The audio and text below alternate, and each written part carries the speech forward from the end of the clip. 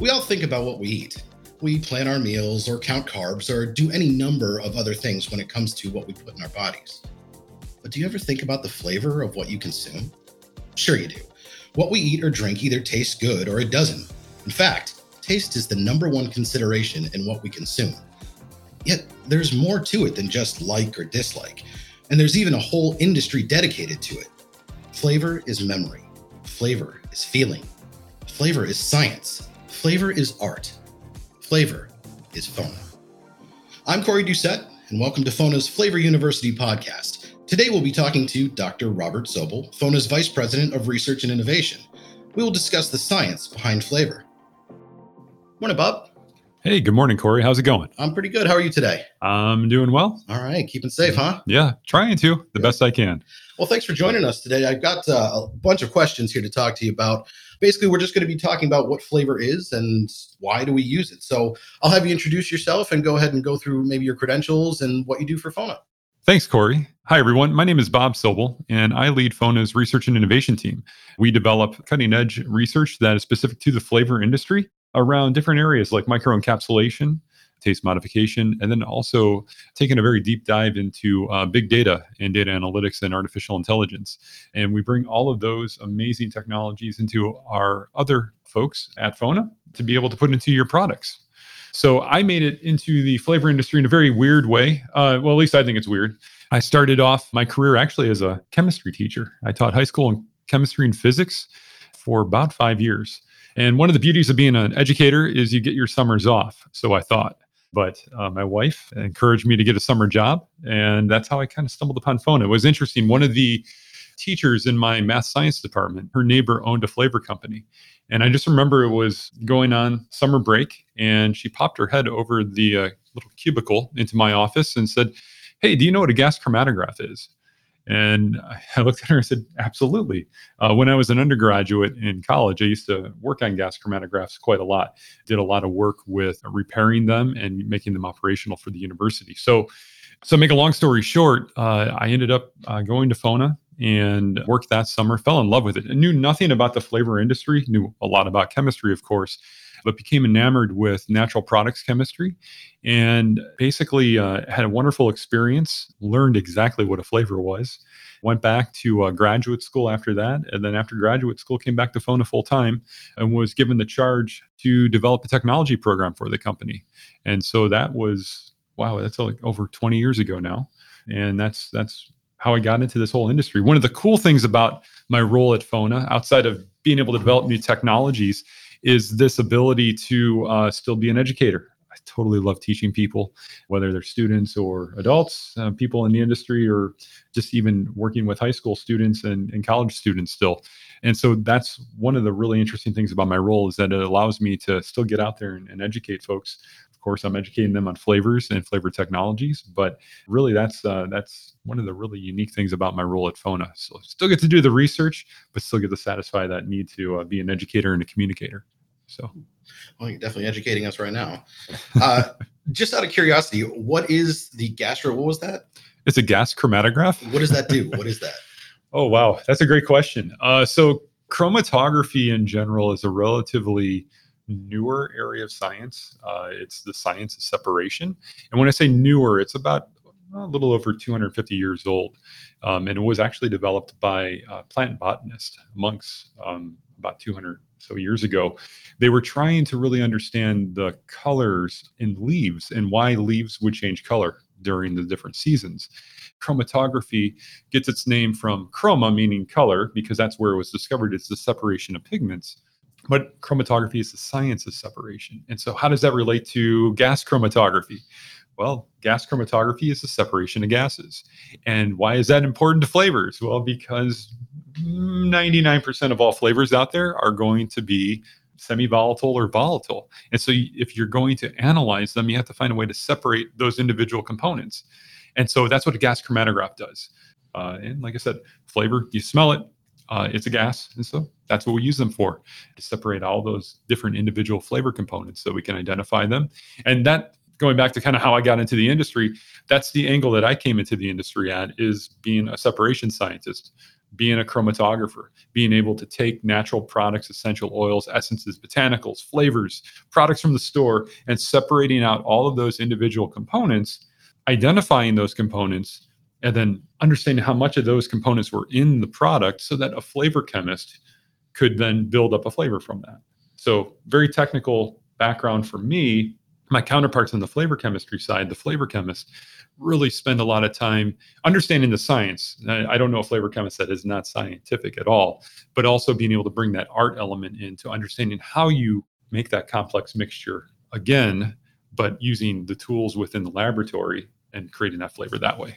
So that's what a gas chromatograph is. All right. Well, fair enough. Fair enough. Yeah. Well, I mean, so far you've touched on a little bit of what makes a flavor. You talked about the gases and whatnot. So let's expand on that. What exactly is flavor? What am I tasting? What am I eating? Is there a difference between flavor and taste? Yeah, that's a great question. And the reason why it's a great question is because it's a little bit of a linguistics thing that's happening around language. So we sometimes, and it all leads back to this concept of neurobiology that's happening for us. So we say that things taste great, or wow, that's got like amazing flavor to it. And really what we're talking about is the fact that certain things have different taste. And taste typically for me, and for the definition of this podcast, is going to be something that's really more along the lines of something that's perceived on the tongue. So you have the 5 basic tastes: sweet, sour, bitter, salty, umami. That happens on the tongue. Flavor, in my opinion, is something that is really perceived on the nose. It's an aromatic component. And when you think about what flavor companies do, they're really making aromas that go into food products. If you're putting something like a sweetener into a food product, that's not really flavor per se. But why is it a linguistics thing? And why do we use these terms interchangeably, like flavor and taste? And it's because of the way that the brain processes all this information. Flavor itself speaks to the emotional brain. In fact, when you look at how the brain structures are set up, we have this amazing part of our brain called the limbic brain. It's responsible for emotions, it's responsible for memory, and it's responsible for smell. And it's a very old part of the brain. So if you kind of look at the human brain and kind of how it's evolved over time, you kind of look at it like a city, and there's very old parts of the city which help with survival. And as we grow and evolve as humans, these other brain structures have developed, which are newer parts of the city, like our logic brain. Or the logical part. Neuroscientists would call it like the prefrontal cortex. But that's where we can do language and we can do higher order logic processing. So when we look at the different senses, sweet, sour, bitter, salty, umami coming from the tongue, your sense of sight, hearing, and touch go to more of the logic part of the brain for processing first. Your sense of smell goes to that really old part of the brain, that emotional part of the brain, and it speaks to your emotions. And it can be amplified in your memories because of that connection between emotion, memory, and smell. And so when I think of flavor, I'm thinking of the aroma or the smell of food.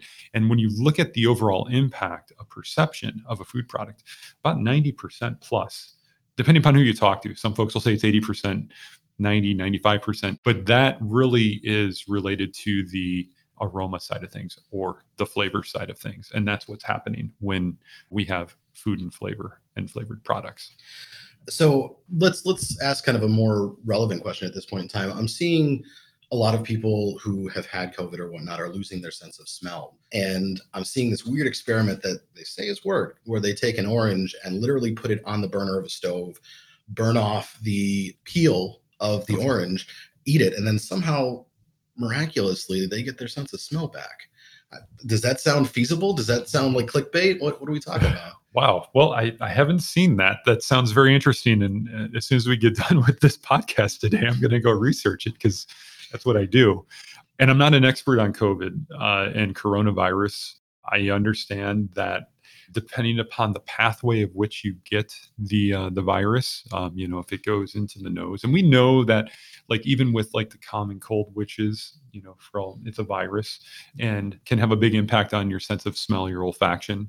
I don't know how that process would bring back your sense of smell, which is why I'm going to go research that. What I know to be true is that, the virus is trying to replicate itself, whether it's trying to replicate itself in the sinuses or in your lungs, wherever that spike protein on the virus can go into a cell and transfer its RNA and then duplicate itself, you can see that that can cause a lot of problems. And so, in fact, folks that maybe lose their sense of smell, it could be actually something happening right there with the odor receptor cells. But it's interesting that you talk about that, because the sense of flavor or taste loss happens, especially right now when we're in cold and flu season. And the reason for that is how the nose is set up. And we just talked about how flavor is very, very important. But when we talk about how the nose is set up and how odorants go to be perceived, it's very interesting. So the odorant goes into your nose and it interacts with this mucus layer. And in that mucus layer, there are what we call olfactory epithelia. I hope I'm saying that right. But they're these little cells, and sometimes we call them odor receptor cells. So if you think about this, you get this little molecule going into this mucus, that's snot, when we think about it. And it's going into that, and it meets up with these little proteins. And these proteins are called odor binding proteins. And they got a very specific task. Their task is to take these aroma compounds up to the odor receptor cell. So it's a couple different steps going on here. So if you think about it, you got an aroma that goes into the mucus, and then this odor binding protein, which acts like a taxi cab or an Uber for the aroma compound, and it takes it up to the odor receptor cell. And then it binds with the odor receptor cell, and then that sends that information to the brain, and it goes straight into the limbic brain, and then you perceive that. Now, if you have a cold, your body is going to produce lots of mucus. That's why you blow your nose a lot, And the reason for that, one of the reasons for that response is to constantly flush that area in the nose. And why would you want to do that? Well, because the distance between the odor receptor cells and the brain is separated by a small little piece of bone called a cribriform plate. Very, very thin. And it's very porous, because all of these, there's like 6 million odor receptor cells that are sending information to the brain. It's amazing. Well, if you think about it, if that's a very thin, porous little piece, and it's the only thing that separates the outside world to the inside world of the skull, of the brain, you're going to want to flush that thing like crazy if you got a cold, because you've already been compromised. And so when you are sick in the wintertime, regardless of COVID, you're overproducing mucus to flush that region. Well, when you're doing that, you're losing your concentration of odor binding proteins, those little taxi cab guys. And so things don't taste as great. We say that doesn't have a lot of flavor. And that's because of what's happening in that region of the nose. And then it comes back. But I'm very interested, Corey, in researching that.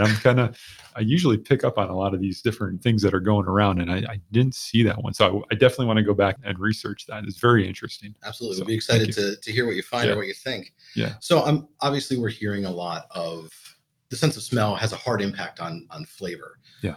So how do we make a flavor that can be tasted no matter what? Is that possible? So I guess my question is, are you asking, is it possible, like, how do we replicate a flavor, like what nature is doing? Exactly. How do we make that happen? And that really, really, really depends upon the talent of the flavor chemist, understanding what is necessary in that system to make that flavor happen. So, okay, that sounds kind of cryptic. What does that all mean? Well, let me unpack that for you. So there's a lot that's happening. So when you look at what's happening in nature and what nature creates flavor-wise, it's incredible. If you go and you grab any natural product, whether it's a fruit. So we're going to go grab an apple off of a tree. We're going to bite into that, and we're going to experience just a crazy amount of flavor compounds. Like, you analyze that on the gas chromatograph, and you're going to find out that it's going to contain thousands of different compounds that nature put into that apple. Thousands of different compounds. We're a lot of people think that, things that are natural don't contain chemicals. Everything's got chemicals, and everything, including Corey, you're made up of chemicals. Bob's made up of chemicals. In fact, I did the calculation one time. I think you can buy all the chemicals that make up Bob or Corey, minus the water, from a chemical warehouse for about $51. And you can put them in a big mixing bowl, add water, and you won't get Bob or Corey. But that's the idea here, is that everything is made up of chemicals. Nature is super complex.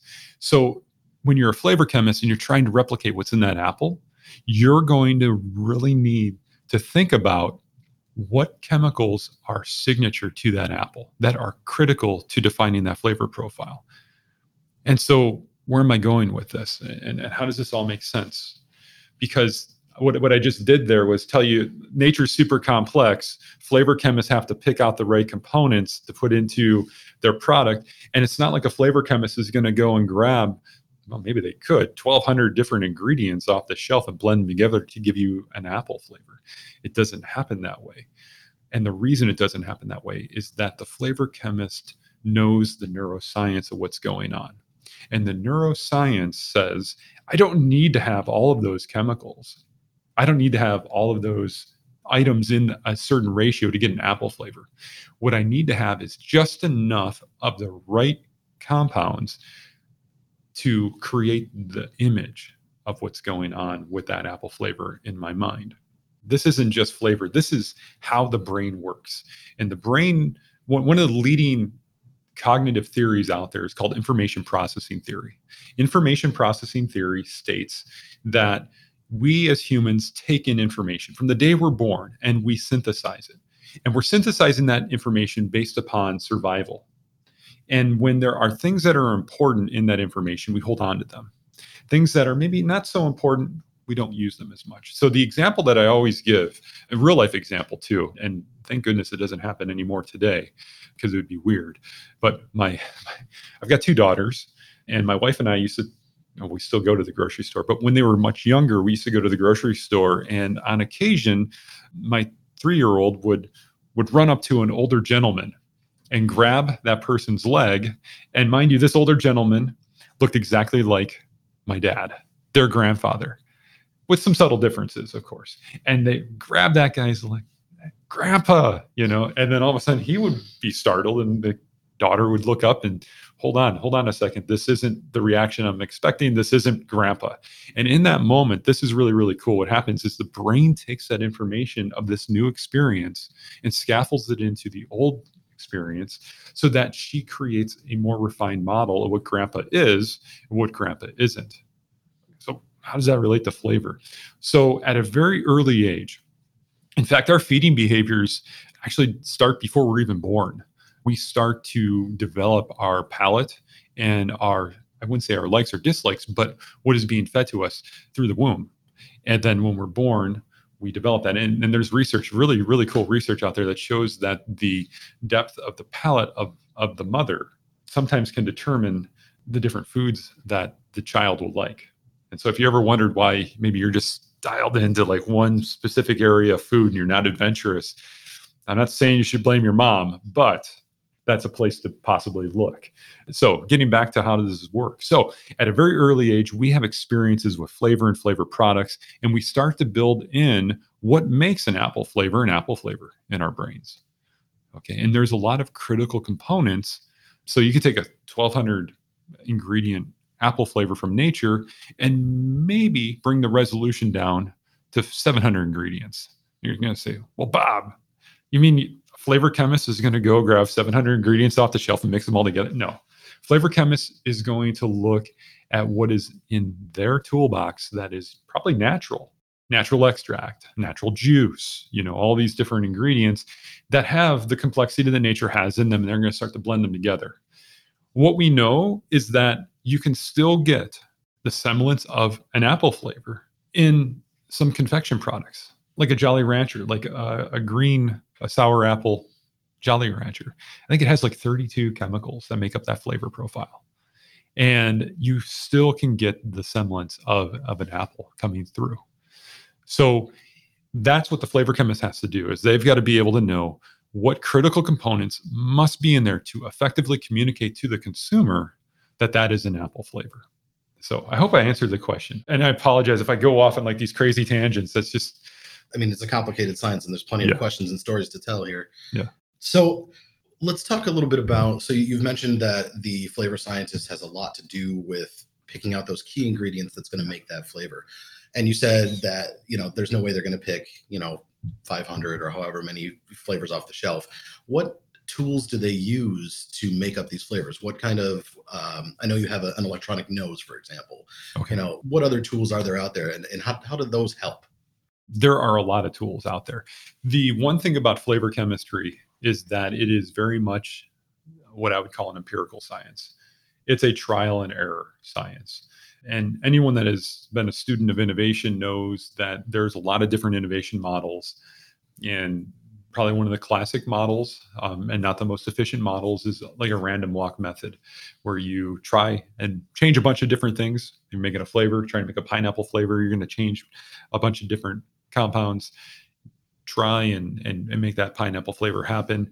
Before we had things like gas chromatographs, electronic noses, electronic tongues, other forms of spectroscopy, GC olfactometry. Before we had those things, the flavor chemist really had to spend a lot of time doing that random walk method.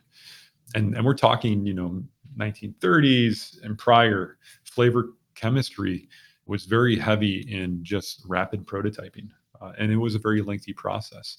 In today's day and age, you can go and grab a product from the store. You can go and get an apple off of a tree, and in a very short period of time, and by that, the greater part of maybe 6 hours or so, you can elucidate exactly what's inside of that apple or that product, and then share that information with the flavor chemist, who then can go ahead and get a backbone. And in some cases, in today's world, with artificial intelligence as the backbone of different eNose, eTongue, GCMS systems, you can get the flavor chemist further, faster, more accurate. And it's really, really cool. Amazing. You've touched on the history here a little bit, the 1985, and with that information.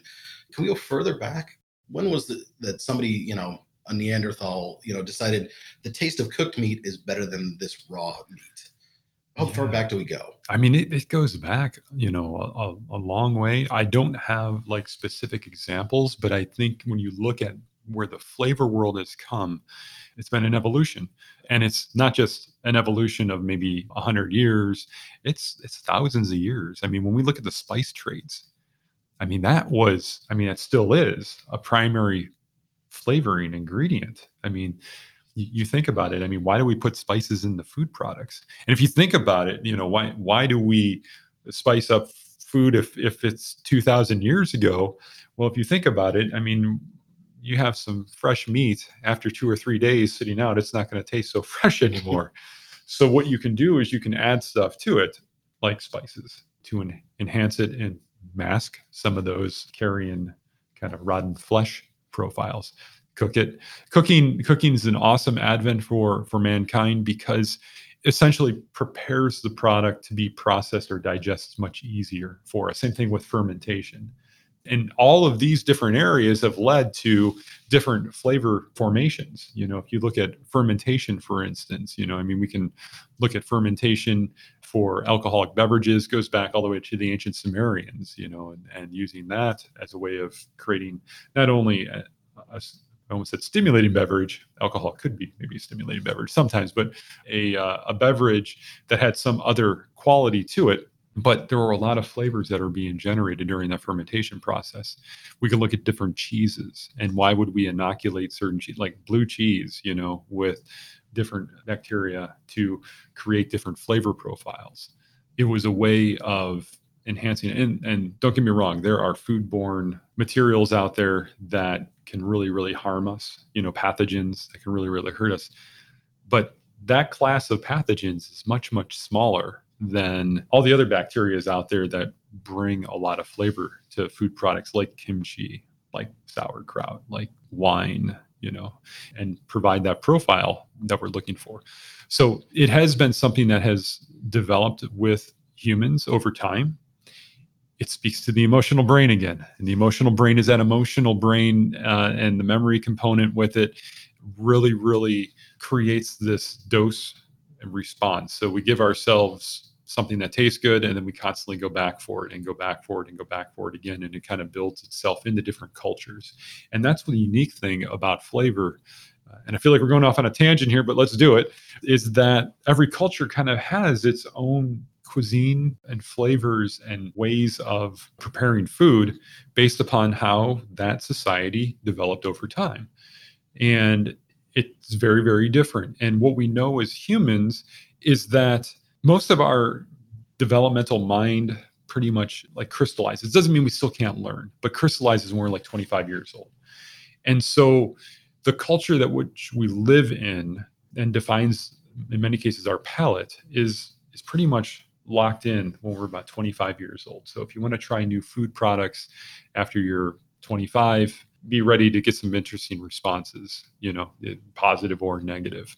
But that's kind of how this whole flavor thing happened over time. And the spice trades, people fought over spices. People died over getting flavor into food products to create new experiences. And some of these ingredients, are more precious in price than gold. So instead of comfort foods, people have comfort flavors. Right. Absolutely. Well, all I can say is pizza is very comforting for me. Yes. And there's a reason why. It's my old brain telling me I must have had a good experience with that, perhaps. Or... Yeah. Well, I mean, there's a couple different angles you can look at that with. The one thing that I should let everybody know, I don't like tomatoes. No, I like tomato sauces and I like ketchup and I like tomato products. But man, if you put like a tomato, specifically a cherry tomato in front of me, that's not going to go well. When I was young, and this kind of goes back to the whole emotional piece, like I said, you can have positive emotional experiences and you can have very negative emotional experiences. And when I was younger, probably about 3 or 4 years old, I remember this in my mind. My dad gave me a cherry tomato to eat. And I looked at that thing and I thought that was a grape, a red grape.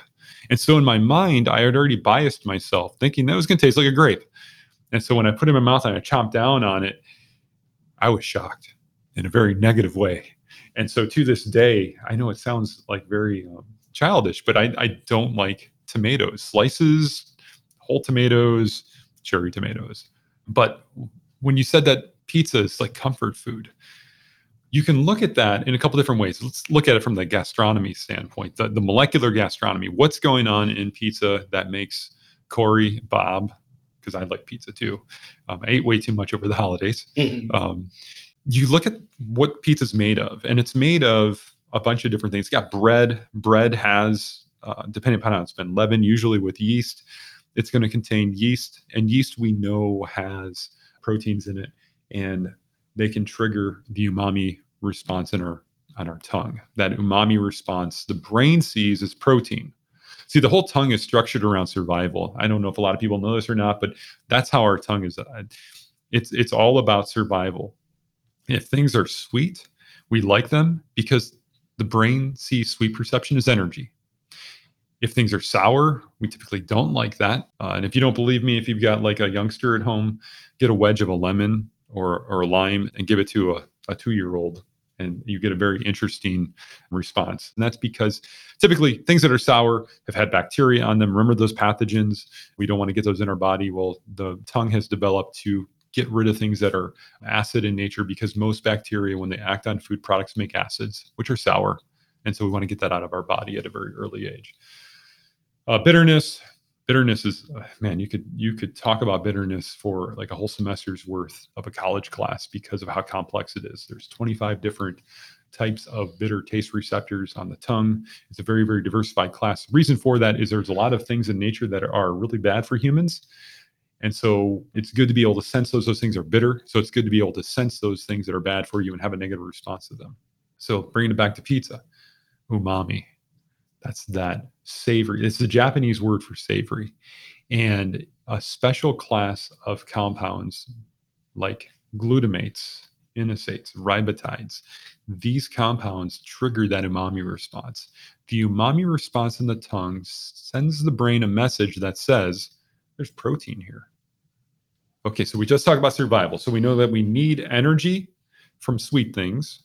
We got to stay away from sour stuff because it could be potentially bad for us. Bitterness is usually bad for us as humans. Umami is going to be protein, which we need to survive. And so that's why we have a very strong like for umami. The last one I didn't really talk about is salt. And salt can be controversial, especially over the last 60 years. A lot of people, and I'm not saying it's the research is good or bad either way. What I can tell you definitely is that if you are on a no salt diet, you will not live very long. You need sodium in your diet. Now, does that mean that you need to have an insane amount of sodium in your diet? In fact, the United States is not the number one consumer of salt in terms of, like, I think the average male in the United States consumes about 2 teaspoons of salt a day, and it's all in our food. So it's not like you're dumping table salt on everything. You might be, but I believe it's Kazakhstan The average meal in Kazakhstan is like twice that amount, which is an incredible amount of sodium. So what I can tell you is general rule of thumb is, all things in moderation, including moderation sometimes, but that when you look at salt, you do need salt in your diet. And the reason why I say that is salt helps regulate the sodium potassium channels for muscles. And it's an electrolyte for the brain. If you don't have sodium in your diet, the brain doesn't function very well. And so we have a very strong liking for salt. It's also one of our most sensitive taste responses. So getting back to pizza, glutamates. Well, maybe Corey, you like your cheese and tomato sauce, but nothing else on it. I don't know. Tomatoes themselves, even though I don't like the tomato, but the sauce contains natural glutamates. In fact, the actual tomato seeds themselves is where you see the highest concentration of glutamates.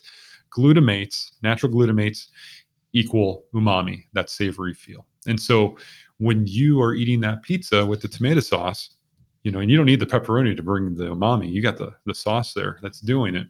It's giving you this richness factor to the food, causing it to be almost like a comfort piece. And I want to say, and I don't have the exact numbers, but I know it's a lot, the cheese you put in that pizza has like 3 times the quantity of umami compounds than the actual sauce itself does. And so you put those two together, the tomato sauce and the cheese on top, with some of that yeast protein going on in the dough, and it's like a match made in heaven. It's just amazing. That's comfort food. Mm-hmm. So that can be a little bit challenging though when you think about all the different folks. You talk about the East Coast, you talk about the Midwest, you can even go out to the West Coast and to some of the islands in the Pacific where they have pineapple in their pizza. But the one thing that kind of holds all of this together is the aromas that are generated in the tomato sauce. In fact, that's why you can have like national brand pizza places, because they have a standardized sauce, which gets rid of all the irregularities in overcooking, undercooking, adding too much sausage or pepperoni to a pizza or green bell pepper. It's the sauce that brings it all together and helps give a consistent experience.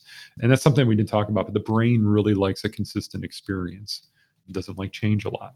And change makes a consumer think and have to formulate an opinion on something that maybe they're not wanting to do. If they're wanting their Jolly Rancher to taste the same time and time again, and then you give them something that's been a little bit different, they're not going to like that, and it's going to create that negative emotional response to that product. That's one of the biggest reasons why we like that pizza experience, is because of the protein and the umami response that we're getting. Now, every culture on the planet has some form of umami that they build into their products, their cuisine. Mm-hmm. If you look at, obviously, pizza, we just talked about that. We can say that came from Europe. We can look at things like spaghetti. Think about it. Tomato sauce again, and throw in a bunch of Parmesan cheese on top, and it's a truly amazing experience. We can go to Southeast Asia. We can look at things like miso paste, soy ferments, like soy sauces and stuff, bonito flakes and fish, all have some sort of umami response to them. And then you come here into the United States. We love ketchup here. It's actually the number one condiment. I think the last 5 years that salsa has taken over that space. But once again, look at those two products. They're concentrates of tomatoes. You're going to get that amazing umami response. That's why when you go into an all-night diner and you see a couple sitting down and they got like this plate of French fries in front of them, and they go through like a whole container of ketchup, it's because of that umami response. They just totally fall in love with it. For those of you that are listening that love bacon loaded with, which, if you look at things like sausage on a pizza, it's just another source of umami compounds. Pork in general contains large quantities of different umami compounds. So just not the protein, but specific compounds that can trigger that response. Then I'm definitely going to blame those umami compounds for my firm belief that any pizza is a personal pizza if I try hard to believe in myself. Yes. So, Bob, I'm going to do a little segment here where I'm going to ask you questions about you specifically. Okay. So let's do, what's your favorite flavor? My favorite flavor. This is one that, I don't know. I mean, it's not like you go to the shelf and grab this. I guess maybe a better way of saying it is it's like a dish. My favorite food is a dish called chicken paprikash. And this is a Hungarian dish My grandmother used to make it for me all the time when I was much, much younger. In fact, it's something that is kind of core to my family. She was born in the United States of Hungarian immigrants back in like 1913 was when I think she was born. And that is just an amazing dish. That flavor is just unreal. That dish is very simple. She would joke around and call it peasant food, but it's just amazing. So it's basically, I mean, what it is it's chicken. And this is another one of those ingredients that's very specific to a culture and to a cuisine. So it's chicken, onions, paprika, lots of paprika in that dish. And then to balance the paprika and the onions, they usually use some sour cream, which is another fermented food product.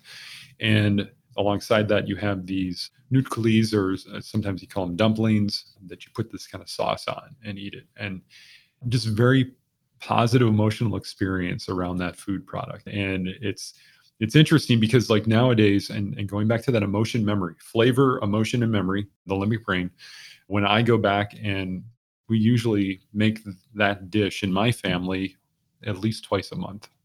And it's funny because depending upon how it's made, and it's subtle differences each time.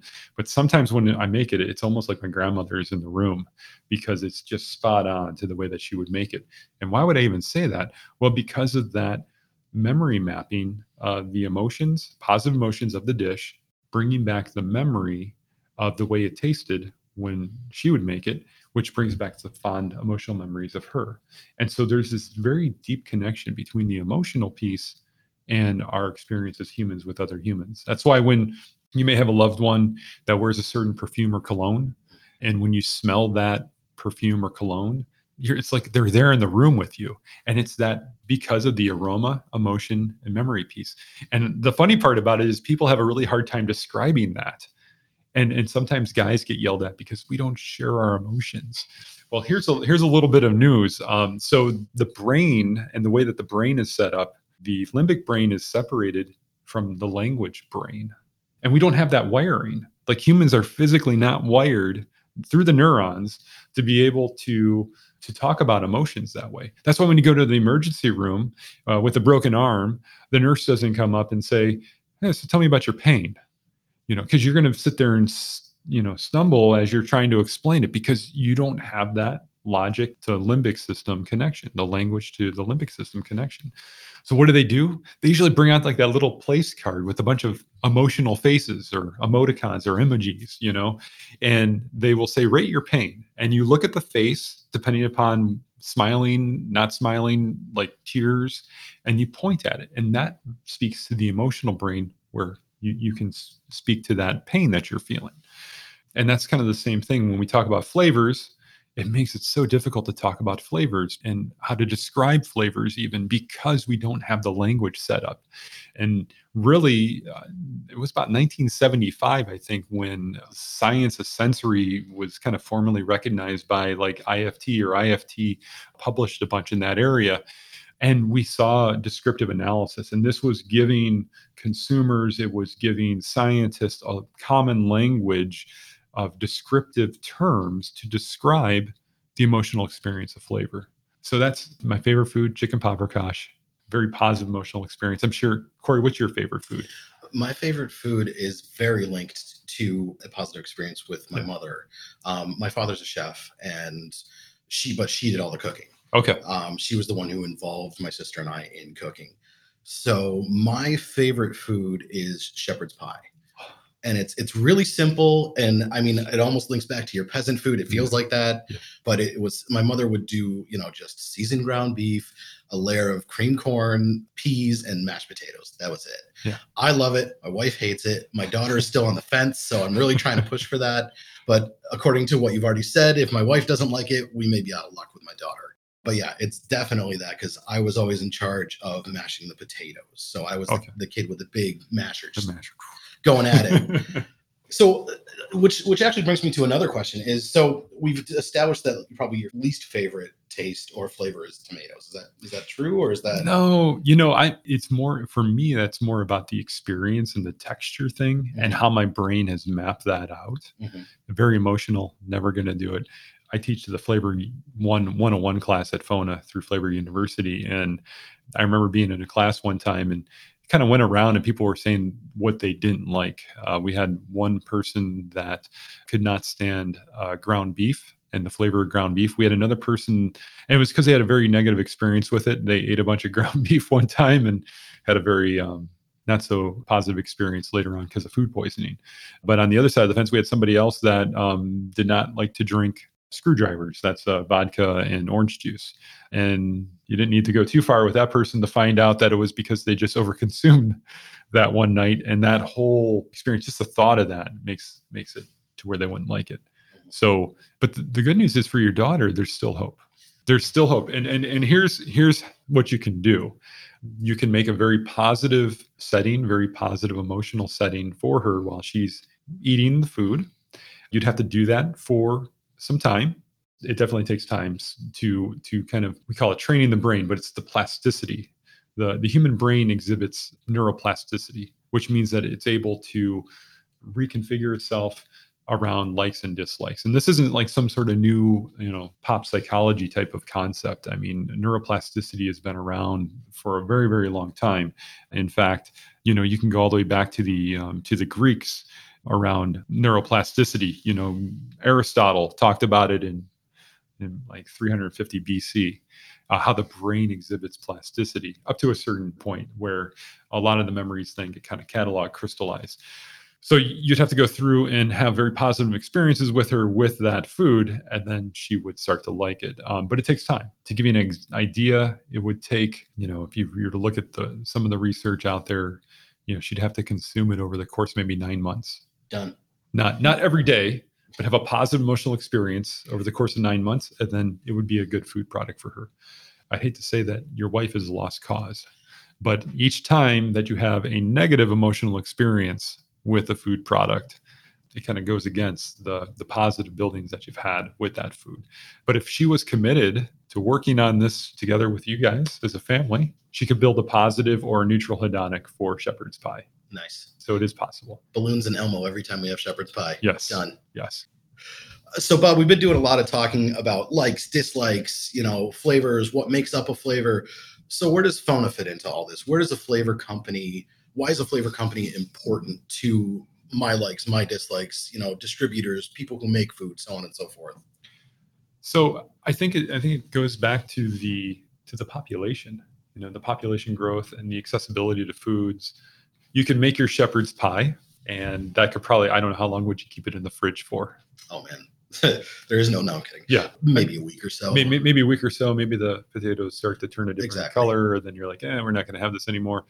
So there's a lot of challenges there, especially, when you're looking at, something that takes a long time to create. And don't kid yourself. Like when you're cooking at home, there's a lot of things that you add in. Like if you're going to cook a dish and you need chicken broth, you're not going to sit there and make chicken. Some people will, but the most of us will go and get a can of chicken broth. Okay. And so that's where you see the necessity for having flavoring, because it's just not chicken broth. I mean, there's other food products out there, other ingredients, other things that we add that bring the flavoring piece.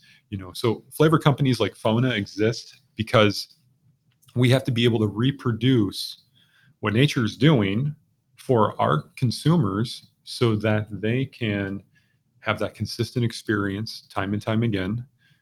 Has to be reliable, that reliability component needs to be put into it. And then there also has to be that cost effectiveness put into it too. And so those are kind of like the three big ones: flavor versus, what a flavor company does. People use flavor for product identity. That's one of the big ones. We have all of these different food products that we have grown up with that, like the Jolly Rancher again, just thinking about a Jolly Rancher right now, my mouth is slightly expecting, that mouth-watering appeal of a Jolly Rancher, even though I probably haven't had one in about 2 years, So that's one piece of it.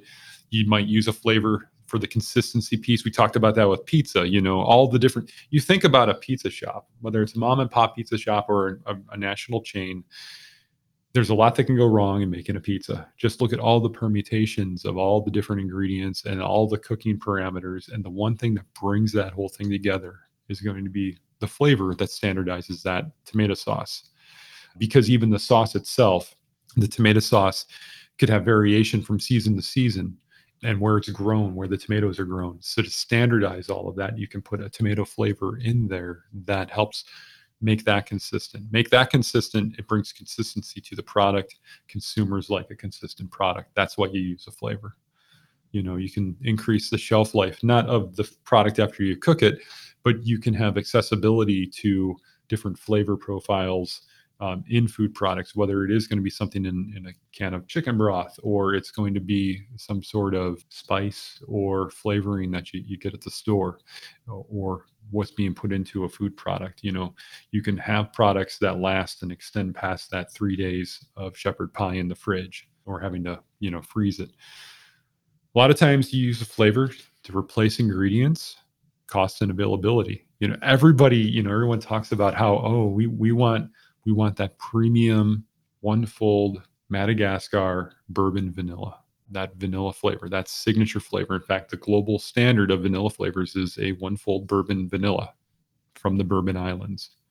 Well, that's one small part of the planet. And if everyone on the planet wants to have that experience, you're just not going to have enough vanilla from that part of the world to meet everybody's needs. What do? You talk to a flavor chemist. That flavor chemist from a company will develop something that is not distinguishable from that material, that natural material, and you can get that same experience and still have the accessibility to that product. We can look at replacing different processes. And once again, it kind of goes back to the ease and efficiency piece. You could have a barbecue pit, where you're making ribs all the time and you're smoking those food products. But not everybody out there has 12 hours to smoke a set of ribs or a brisket. You can add a thing like a smoke flavor into your food products to give you that same experience and not have to go through all the work of doing that. In the pharma world, or even in the health and wellness, performance nutrition world, a lot of those protein shakes, a lot of those pharmaceuticals, like I'm thinking of like ibuprofen and stuff, in the liquid form for kids doesn't taste so great. You can use a flavor to cover up or mask those undesirable flavor attributes, those malodors or off flavors. You can use flavor to supersede that. And so that's another reason why you'd want to use a flavor. But at the end of the day, the flavor, it's going to be the signature of that food product, of that pharmaceutical, of that protein shake you're drinking. And so it's important to know that it's a very complex creature. There's people out there that have this. They got it under control. They're called flavor chemists, and they work at companies like FONA to help enhance and enrich your life. And that's really what it comes down to. Awesome. Well, I got to say, thanks to those flavor chemists, Yeah. I mean, you guys are doing a fantastic job. The science here is real and almost immeasurable. I mean, we could go on for a long time, but on behalf of FONA's Flavor University, for our first FONA Flavor University podcast, we want to thank our special guest today, Dr. Robert Sobel. We hope you tune in next time when we'll be talking to FONA's own Pamela Oscarson about Flavor Radar and what's on the horizon of the flavor frontier. Until then, the flavor of FONA is the flavor of life. So go out and taste it.